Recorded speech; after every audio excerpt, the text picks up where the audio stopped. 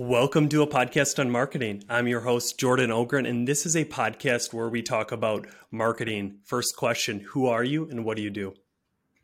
My name is Mark Huber, and I am one of those nerds that has been fascinated with B2B marketing for the last 10 plus years. So I think I got my start as more of a generalist working at a startup agency, and I've bounced around at different startups, learning all about different functions of what make up a high performing B2B marketing org. And I've learned a lot along the way and messed up probably more than that. Did you have an idea when you started of like, I want to land at this position and now it's very different for you, or were you open from the beginning?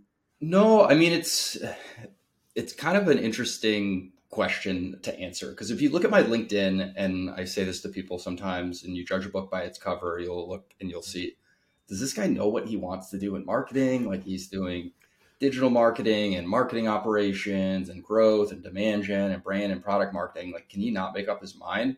When in reality, that's been a very intentional route for me. Now, it's not to say to go from every single one of those functions to the next, but I viewed MBAs specifically for what I wanted to do as kind of irrelevant and not something that I wanted to pursue. So what I did was I figured out a way to kind of create my own little marketing MBA to get me from entry-level marketer to the end goal, which is being a CMO of a B2B SaaS company by the time I'm 40.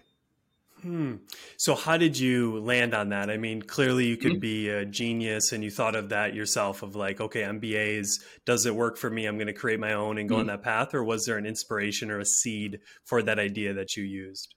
Yeah, I think like most people, when they graduate college, I graduated, I'm going to date myself, 11 years ago at this point. I mean, I had no idea what I wanted to do. So I did what my friends did, which was consulting. So I worked at Accenture Interactive for 2 years and got some really awesome experience my first few years out of school. But working with 280,000 of your closest friends is not really where I wanted to be. So I actually left Accenture to follow my managing director and start up a mid-market marketing agency, specifically for B2B companies in Chicago. And that was where the light bulb really went on for me that, hey, this is something that I want to pursue.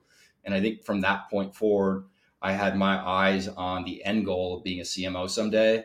And that was probably all the clarity that I had when I was, 24, 25 years old. I just turned 33.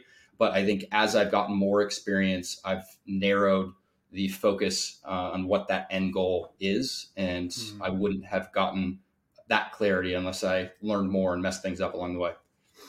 I love that. There's this book called Range. I forget the author, but it just talks about that generalists sometimes can trump specialists, just in this sense of the way that the world is currently working with COVID and all these things that doesn't matter how specialized. It's just all right. This is unplanned. Let's talk about that because I love that. I'm going to get on my soapbox here for a second. Please. I think there's this stigma, might be too strong of a word, but there's just this belief that if you're a generalist, that's a bad thing. And I think people have been, trained and conditioned to think that you have to specialize in something. I, at one point, thought I was going to go down the marketing operations path and get Marketo certifications, Salesforce Trailblazer certifications, all that stuff. Thank God I didn't do that. It's not to say that people can't do that and make a career out of it, but it's not what I wanted to do. So I think that was a big learning moment for me, that being a generalist is okay. It kind of rounds your perspective, and you don't have to be a specialist at the end of the day. It's all about what interests you and what gets you excited.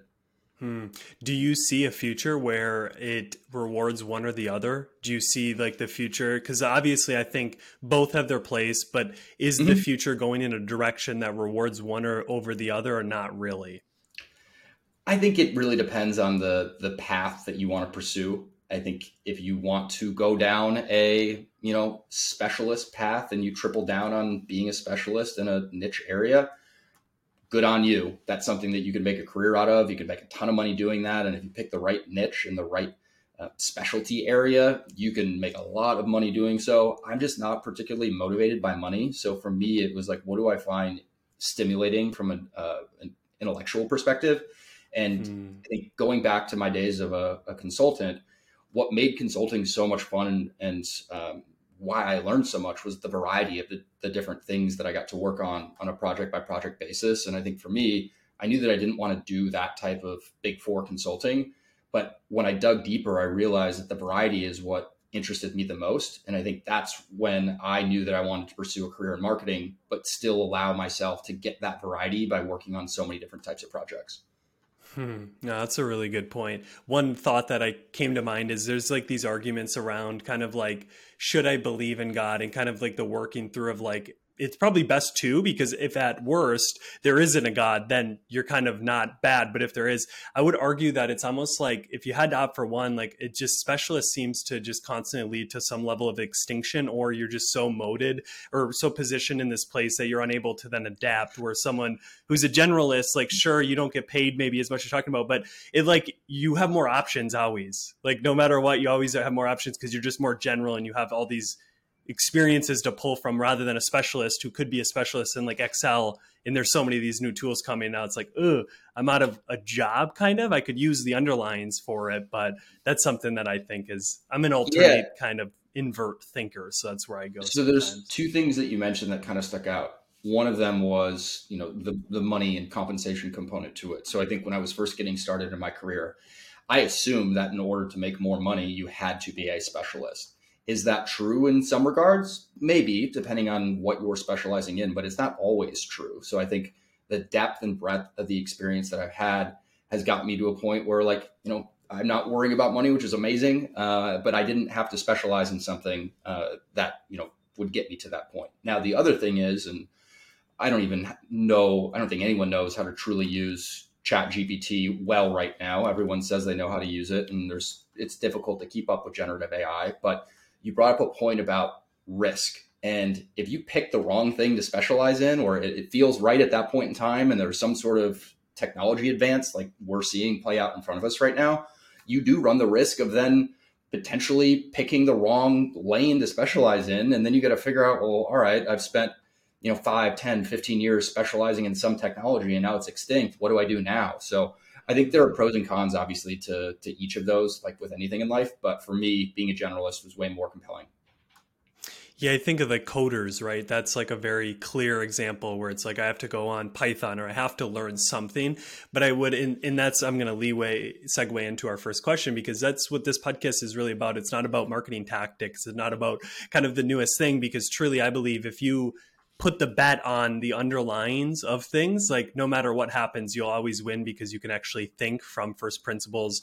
You can have contrarian standpoints because you're not essentially saying like, oh, it needs to be ChatGPT. You're breaking down of like, okay, what is this? Oh, it's like a super assistant. Okay, like let me think through that model versus. So, and that's kind of this whole podcast. So the first question, aside from who you are, that I like to get into, because I love that tangent, but this question really goes many ways, is like, what is the job of marketing, or maybe what is the job of a marketer in a company? And that's going to change a lot depending on the company. But like, if you had to just give a definition of marketing, what's the purpose? What's the job that it's supposed to get done? So I'm going to make up a definition, and I'm going to try to use words and come up with a definition that I haven't seen before, because that's just how I roll. So I think if anything, the goal of marketing is to create interest in something that you didn't know that you needed. And I think for, you can use a B2C example of, I don't know, a new pair of shoes that I just bought the other day for a trip I'm taking later this summer. I didn't know that I was going to need like really good walking shoes for a Europe trip with my mom and sister. How did they get me? I started seeing some of their ads. I started looking into the product. I looked to see what reviews people had left. And within probably 90 minutes, I was a new owner of some really good walking shoes from On. Now, in a B2B context, it's not nearly as transactional. So I think there's so much more that goes into it to create interest in something that you don't necessarily know that you need right out of the gate, or maybe you do know that you need, and it's expensive. You've got to convince more people within your company. It's just so much more complex. So I think it's still the same like goal at the end of the day, whether it's B2C or B2B. It's just so much more difficult and time consuming in the B2B world, because you're not spending your own money, you're spending your company's money. And, it's probably not a $150 purchase. It's in the tens of thousands and maybe even 6+ figure range. So creating interest, or creating, you can, demand generation, right? You're almost generating demand because I didn't totally know that I needed these, but through the content, through the ads, through whatever it was, you started to realize, hey, this is something that can help me with like a Mhm. job. Okay, that's interesting. Now, like what then goes into you kind of explained it for the B2C, but like what Mhm. goes into gaining interest or making someone realize they need something that they never, like influence or some of those words come to Mhm. mind, but how do you think about that? Yeah, and I think if you were to ask that same question a year ago, 5 years ago, 10 years ago, you'd probably get a different answer. And I think that's just a sign of things and really B2B marketing changing. But for me, really what it comes down to is people buy from people at the end of the day. They don't really buy from companies. So call them creators, call them whatever you want. They're really the faces behind B2B software companies. And I follow them on their podcasts like this, or I follow them on LinkedIn, or I go watch them at an event that they're speaking at. And you start to kind of build this relationship. Oftentimes they've never talked to you before. So it's kind of like a one-sided relationship, but you get to know that person, or you feel like you know that person, and you trust what they have to say. So whether it's content, community, events, you name it, I think the more that you can kind of build those relationships with your prospects at the end of the day, the more it warms them up for your sales team and gets, new demos or whatever you're selling into the door for your sales team to close. And, just like it's been at Metadata, our sales team raves all the time about the podcast that we ran for, a year and a half, of how many people, came to Metadata to buy Metadata by way of listening to a podcast. That's not the end goal of the podcast at the end of the day, but it gets people to kind of, build that relationship with you. Therefore, they start to become fans of your company. And trust, as you said, is kind Mm-hmm. of the core currency that moves them through. And that's why some of these are just more built for a level of brand affinity, of building that trust to be like, Yep. wow, this person likes golf, or something that would have never came in like an ad or normal piece of content. Cause it's like, no, like stay business. But to your point, we're connecting with humans. So there is that trust of like, I'm going to trust that metadata is going to solve whatever that is, or I never even knew I had this problem, but I trust Mark, I Mm-hmm. trust them. So that's okay. Yeah, that makes a lot of sense, which is why trust, I think building trust is kind of like a thing you hear a lot as like, you got to build trust. And that sometimes like becomes cliche because like the steps to do that Well, could no one be, tells you how to do it. There's no linear path to take to build trust. It's all about repetition. It's all about authenticity, and it's all about just playing the long game and helping people before you try to sell whatever you're selling. Like, perfect example, and I've talked about this before on other podcasts. In the early days of Drift, when Dave Gerhardt was first making a name for himself, I knew that I liked what Dave was doing. I liked him and what he was posting, and I liked all of the stuff that I had seen from Drift. I was not in the market for a conversational marketing platform, or whatever they called themselves at that point in time. But when the time came, I don't even know if it was at that company. It might have been my next company. The second that I needed a chat product for our site, who do you think was the first company hmm, that I booked a demo from? It was Drift. And that's not going to show up in an attribution dashboard. It's not going to show up in some Excel report that you share with your boss. But that's the goal of B2B marketing at the end of the day. Yeah, no, that's good. One thing that I do think is interesting, because like I like your point about these companies, and especially in B2B. I mean, I saw a post and I can't get it out of my head, but it was like essentially all these B2B companies are just selling to each other, like because I start to think like of like, okay, is the B2B SaaS space just such a microcosm that what works there, like you start to extrapolate that to elsewhere, and it just like, because the whole like Drift example, I Mhm. touched on it podcast before, but I think there's this like survivor bias that nobody's talking about, the fact that they essentially built the category of conversational marketing, and to my vantage point, Mhm. it fell flat, like they changed it, they pivoted. Mhm. So I think there's like, yeah, you need to be posting, Dave, like all these people had their figure, and DC and all these people Mhm. were so cool, but it's like at the end of the day, if they're just creating a product, if they're creating interest for something you don't really need, or going to jobs to be done theory, if I'm not firing something for this and I'm just hiring a new tool to do another job that's already like, then it just doesn't work. Where, how do you think about that? How do you kind of separate this, like go create content, be a personality, all these like what many people call them fluff, with like the real kind of creating a competitive advantage in doing these things that maybe aren't like what most like, now there are Winter and some of these that are talking about some of these things that I would argue are like more, but it seems like a lot of times it's like, an example is Lavender. I love all the people there, but it just at times starts to feel like, is this just like doing like, is it, I don't know. Do you see what I'm kind of like trying to hint at, or is it maybe just my own struggle being in and out of the B2B SaaS space? No. I think I'm not gonna, single out any companies. No, name drop, and I'll do that. that. Yeah, but a couple things in response to that. So one, people who work at B2B martech companies, like, it's a bubble. It's like what works in this world does not always work when you get out of B2B martech and you go to, another B2B vertical. It could be, B2B cybersecurity or B2B financial services or something. Like the same tactics and like playbook. I hate playbooks because if it's a playbook, that means people are going to recycle it, and then it's already not a good idea anymore because people are going to abuse it. So just, yes, it is a very real bubble, and we're constantly trying to do things that haven't been done before. And that's kind of how I approach marketing.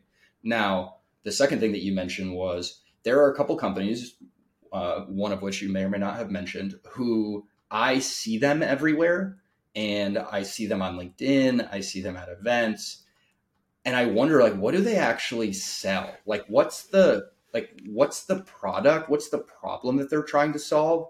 Are they active on LinkedIn? Are they posting things? Are they spending a lot of dollars on, creative marketing campaigns? Sure. But if I'm still wondering like what exactly it is you do, that's not really good marketing at the end of the day. It's like, yes, you're out there and you're relevant in some ways, but I don't really know what your company is trying to do that can help me in my role. So what we tried to do, it's kind of funny you mentioned the word fluff. So this would have been 2 summers ago.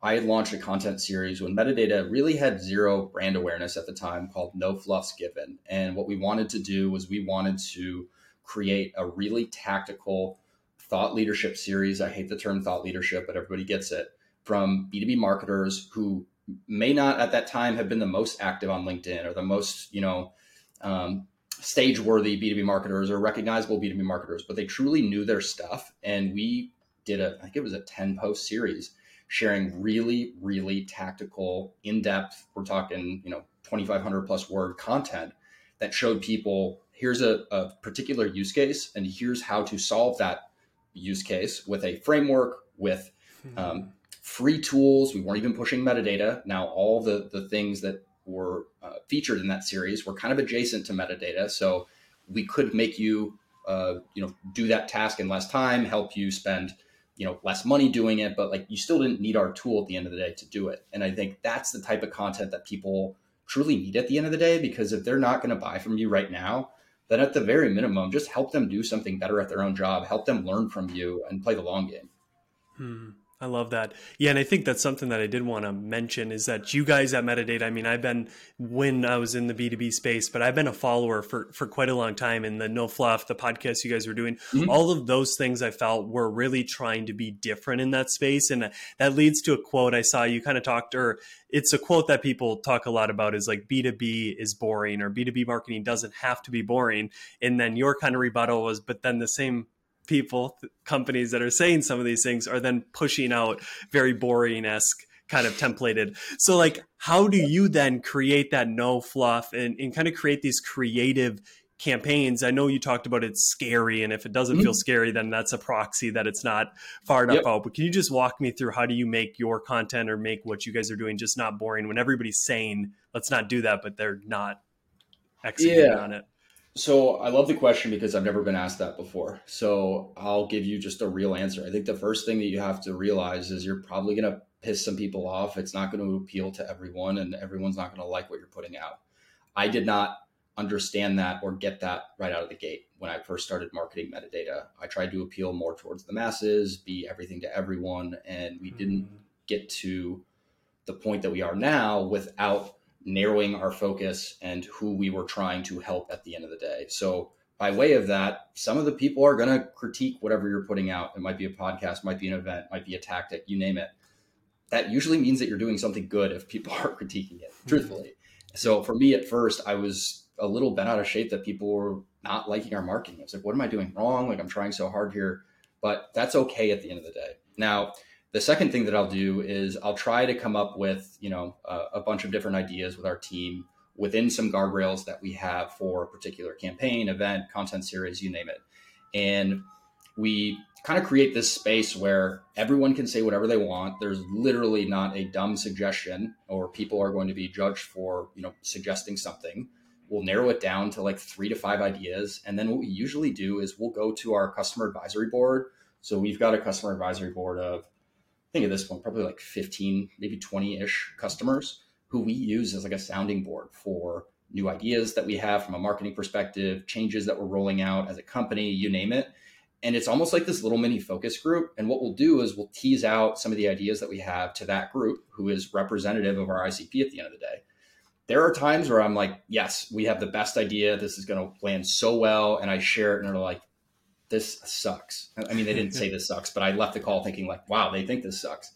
And there are other times where like, love this. This is great. This is going to land really well. And sure enough, the times that we've killed the ideas that we thought were good, we didn't launch. And the times where they said, this is really good, you should double down on it, are the things that most people recognize metadata for. So I think if anything, you have to test new creative ideas in a kind of a controlled environment, knowing that many of them are going to bomb. But if you can test them first before you bring them to market, you can be way more confident that what you're putting out is going to land. That's really good. So I think the first part that you talked about is kind of having a goal of pissing some people off. I think maybe not a goal, but that like be okay with that. It was a goal for me, but yes. Which is awesome because I heard on a different podcast that same kind of thing. It was some like bike or some like rowing device where they kind of really started taking these stands that were pissing off a lot of people, but it was bringing in more. And I'm like, that's kind of an instant thing for me to know if there's a strong brand presence is, do people kind of hate it? Joe Rogan. Yeah. You got lovers, you got real strong haters that he's bringing on, giving voices to people that don't deserve it, yada, yada. So I feel like that's like something that I took away. And then B, like obviously bringing it to advisory board, bringing it to customers is so critical. I'm reading a book right now called Noise. It's essentially all about how like we're horrible at making decisions as humans, like just as like predictions or whatever. And I think that's something that is an issue is so many times I've heard of people saying, this is cliche at this point, I thought it was going to suck. It did amazing. I thought it would be amazing. And it sucked. And I think all that really is like intuition is not great at all because there's this kind of like feeling of like, I think it's right. And I think it'll do good, which like satisfies like, I know it'll do good versus just that fact of like everything or most everything gets ran by these types of people, or we put it out and we have some testing because as good as I can get, as great as my kind of like intuitive sense can be, I'm just not going to lie to myself that I'm going to be able to guess what's going to be a home run. So those are two very powerful kind of things to have together, be okay pissing some people off and also having some cycle to actually get out of your own space to test things. That's strong.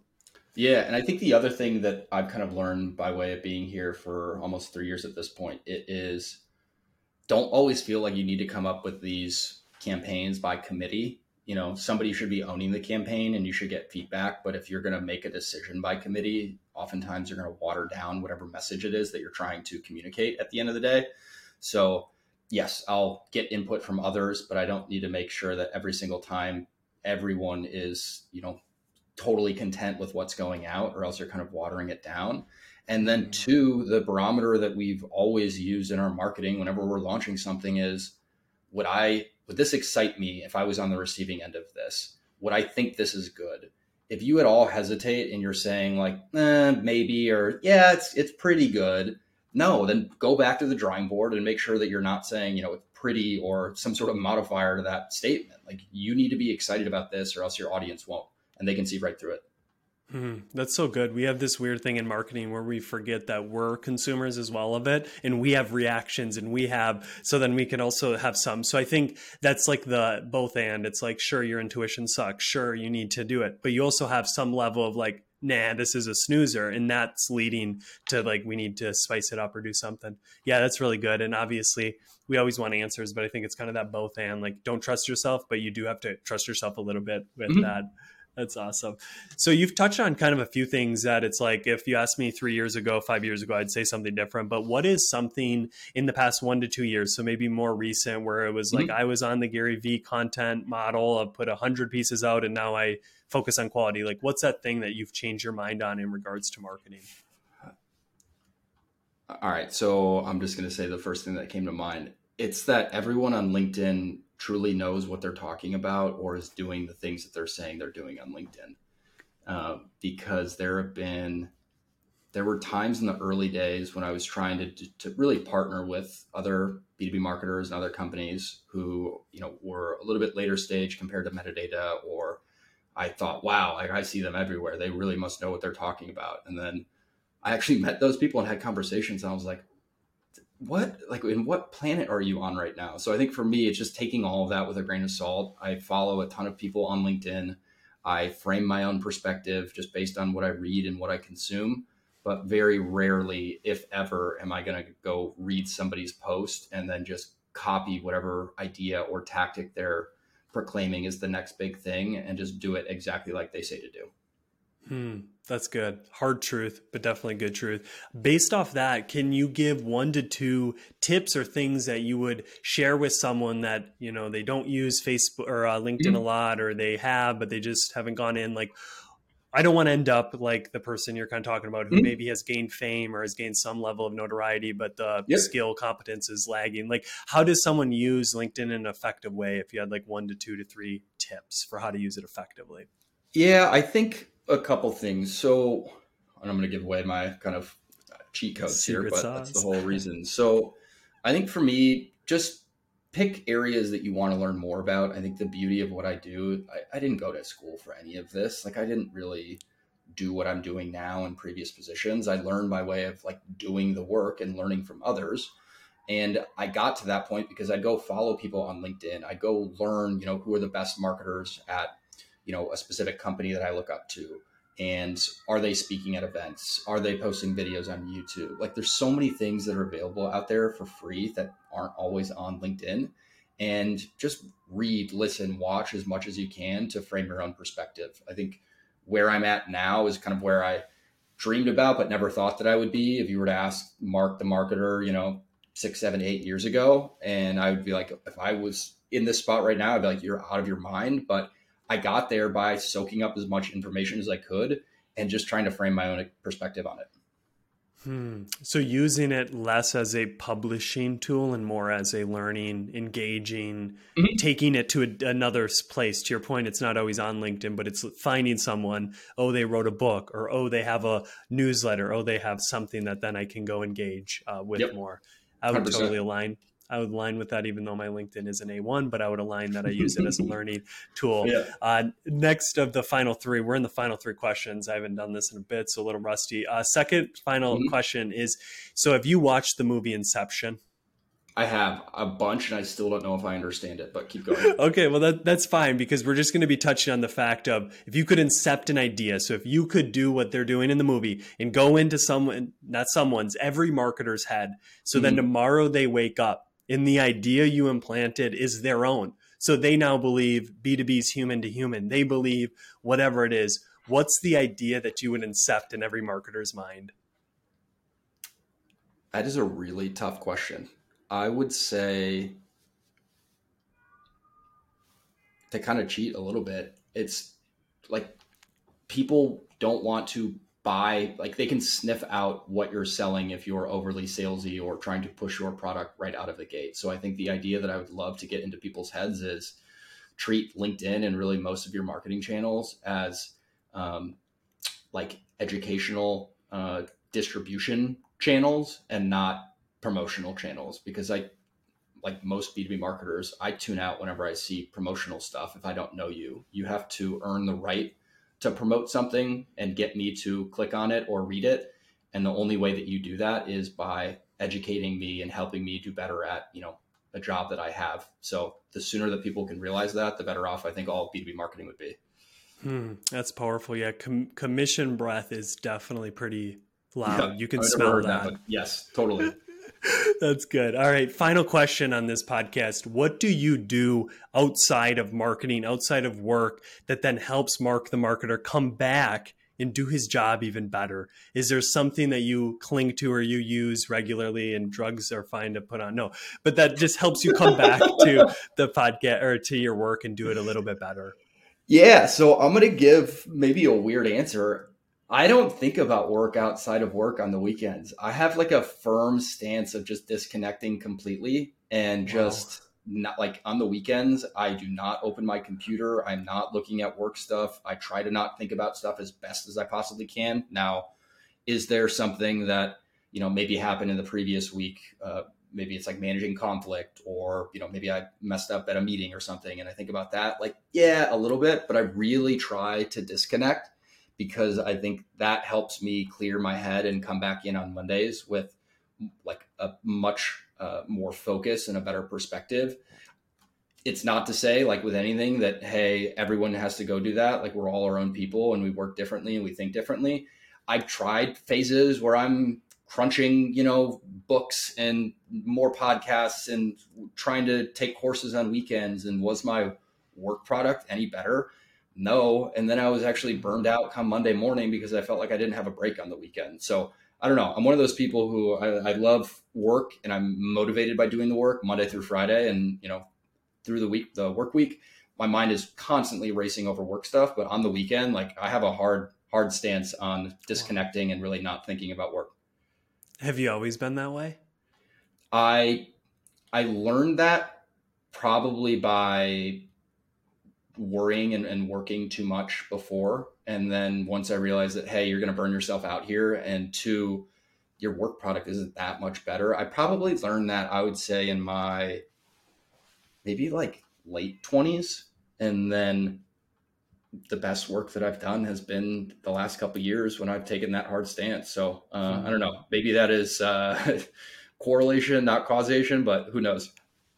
Yeah, no, I feel you. I'm just always interested because I've heard of many stories or Mm-hmm. examples, and I'm only 27, but I've had my own whether anxiety or just these kind of panic attacks, or it just is awakening of like, I'm taking this too serious. It does not matter. Like, I'm going to lose my life if I keep like Yeah. just consuming myself so much with it. And I think your point is true. If you look at it a long term game, there's just so much. And now we all could get hit by a bus tomorrow, but it's like jamming the homework in doesn't make your assignment or the test any better. So I Yeah. definitely align with that thinking. It's hard Oh, for totally. certain It's not people. easy. You kind of have to learn what not to do before you learn what to do. That's how I learn Yeah. usually. Yeah, and probably I'm guessing maybe some tools like D&D. I use Do Not Disturb quite frequently in certain areas. I Or keep it on during the work week, actually. hey, Yeah. there, that's okay. Yeah, Yeah. so I feel that you want to go the opposite. Do not disturb work stuff almost on the Yep. weekends. But no, Yep. that's good, Mark. All right, this is getting to the end of it, so I just like to give the floor to you for the 3 to 4 people listening with us still. Like, what do you want to plug to? What do you want to link to? Your LinkedIn, obviously, I'll have that in the show notes. But just share anywhere people can find you or learn more about you, metadata, and all the stuff you share. Yeah, so feel free to connect with me on LinkedIn. I'm the same person that I am on podcast and LinkedIn as I am in real life. I'm not one to put up a different persona at work than I am in my personal life. So if you follow me on LinkedIn, you'll probably see that. And then I think by the time that this comes out, I'm actually launching my own personal website, markhuber.co, in the next couple of weeks. So be on the lookout for that. And if you're looking for any marketing advisory help, I've got room for a couple customers that I can take on over the summer and the coming months. So yeah, feel free to reach out. Awesome. Well, thank you so much, Mark, for gracing the podcast. I appreciate all your wisdom. Thanks for having me. And some of the tough questions. You grilled me. That's my job. And that is the end of the podcast.